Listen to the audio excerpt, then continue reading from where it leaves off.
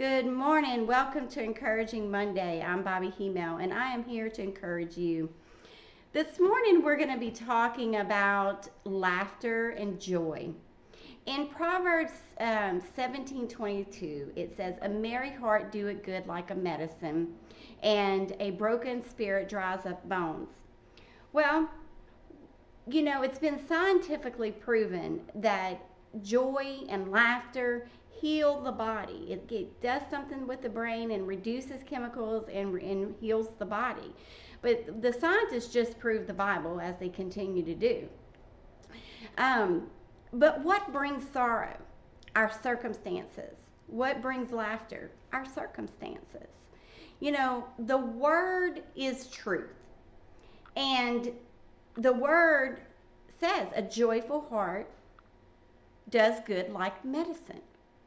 So how do we have that joy in the middle of our circumstances? How do we have the love and the happiness in the middle of someone passing away, or not having enough money to pay the bills, or one thing happened after another? How do we have that?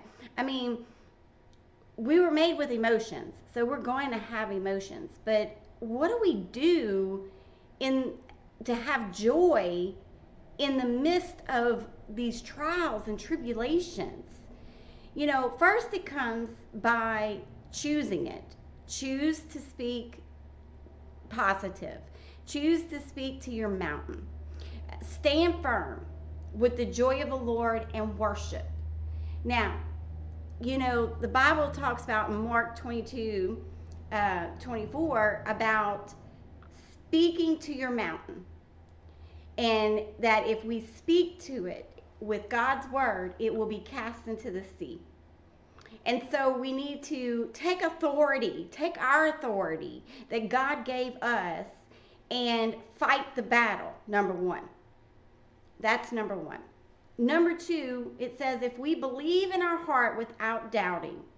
So are we doubting? And number three, it says if you have anything against anyone, forgive them. That if you don't forgive them, your Father doesn't hear your prayers.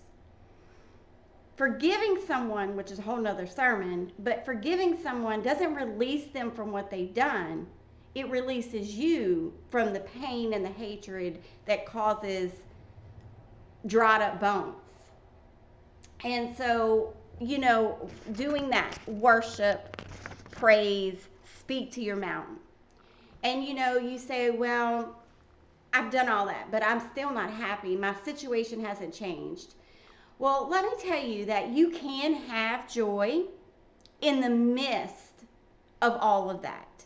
You can laugh again. You can smile again. You can be confident again. But it comes with understanding the eternal joy of knowing that we are children of God who have eternal life. Now, if you're not a child of God, this isn't for you. If you're a child of God, you have eternal life, and you can have joy knowing that this is temporal and eternity's coming with the Father. Circumstance joy is monetary joy. Like when we buy something, we buy a car, and I'm so excited, I got a car. Girls, we buy a new outfit. We get new shoes on sale. All of those things bring us joy. We do good on a test. All of those things but they're all circumstantial joy. They're joy upon something happening. But I'm talking about a joy, a godly joy that lasts eternally. One that no matter what's going on in your circumstances, you can have joy. And that comes from knowing the Word, knowing what your promises are in the Word of God, and knowing what He says about your life and what is your promises that you can stand on, number one. Knowing what the end is, because He's given it to us.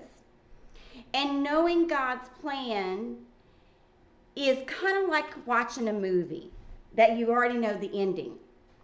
You watching in the middle of watching a movie, if you've watched a movie once and you know that the good guy wins, okay, so through the whole movie it's dramatic and drama and all of those good things, but in the end, you know the good guy wins, so you don't get undone. You might be excited in the moment, but inside, you know, well, the good guy wins, so I know the ending. Well, a godly joy is the same way. We know the ending. We have eternal life. We know that God said that everything is working out for the good of those who love the Lord, and that no weapon formed against us shall prosper. It's not a setback, it's a setup. If we know our promises and we know that God is our heavenly Father, that he is here to protect us, and his plans are not for harm, not for evil, but for good, and to have eternal life and to have lasting joy, then we can know that in the midst of this trial, it's going to work out for my good. I don't know how. I don't understand it. It's hurting because I have flesh. I have the flesh. It's hurting. But I know that in the end, God is going to bring it out for my good. That is godly joy, eternal joy. And even though you may cry for a moment, because I call that moment of amnesia, I forgot who my father was, and I live in the flesh, you can rise up, arise into the joy of the Lord, knowing that his best is for you, and it's going to end up right. It's going to end up good. You know, that is a joy I want you to obtain today. If you don't have that joy, ask God for it. Ask God to show you that joy of knowing everything's going to be okay because it's all going to work out for my good in the end. Ask him for it. He wants to give it to you. He wants to be your best friend, your personal friend, your father, your everlasting Father. He wants to be your everything. And in return, he doesn't only just give us eternal life. He gives us lasting joy. A joy that nothing can take away. No one can take it away, number one. And it's not a circumstantial joy. It's an eternal, godly joy. So today I pray, and I'm going to pray with you today, that you obtain that. But it starts coming when we worship. We have to worship the Father, and we read our word, because the more we read our word, the more we know what his best is for us and what he wants for us. He wants you to prosper and succeed. He wants you to have health unto everything. He wants you to have all these things. So let's pray right now together. I'm going to pray for you that you obtain this joy today. And if you know someone who doesn't have the joy, share this video with them, and so that they can learn how to have that joy. All right, let's go to prayer. Dear Lord, I come to you right now in the mighty name of Jesus, the name above all names. I come to you asking that the people that do not have your eternal joy today will come to you and ask, and that they will receive it today. That this will be a day marked on the calendar that they will not forget, that they will remember, because today is the day that they have the fruit of joy, the love of joy, the joy that passes all understanding, the one that you give us, Father. Lord God, I encourage and I ask that you give them strength to read and understand your word, to worship in the circumstances, even when they don't see a way out.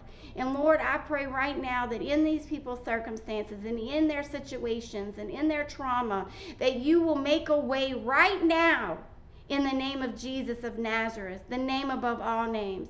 Father, you said 2 or more are gathered, there you are in the midst. You said, ask and you shall receive.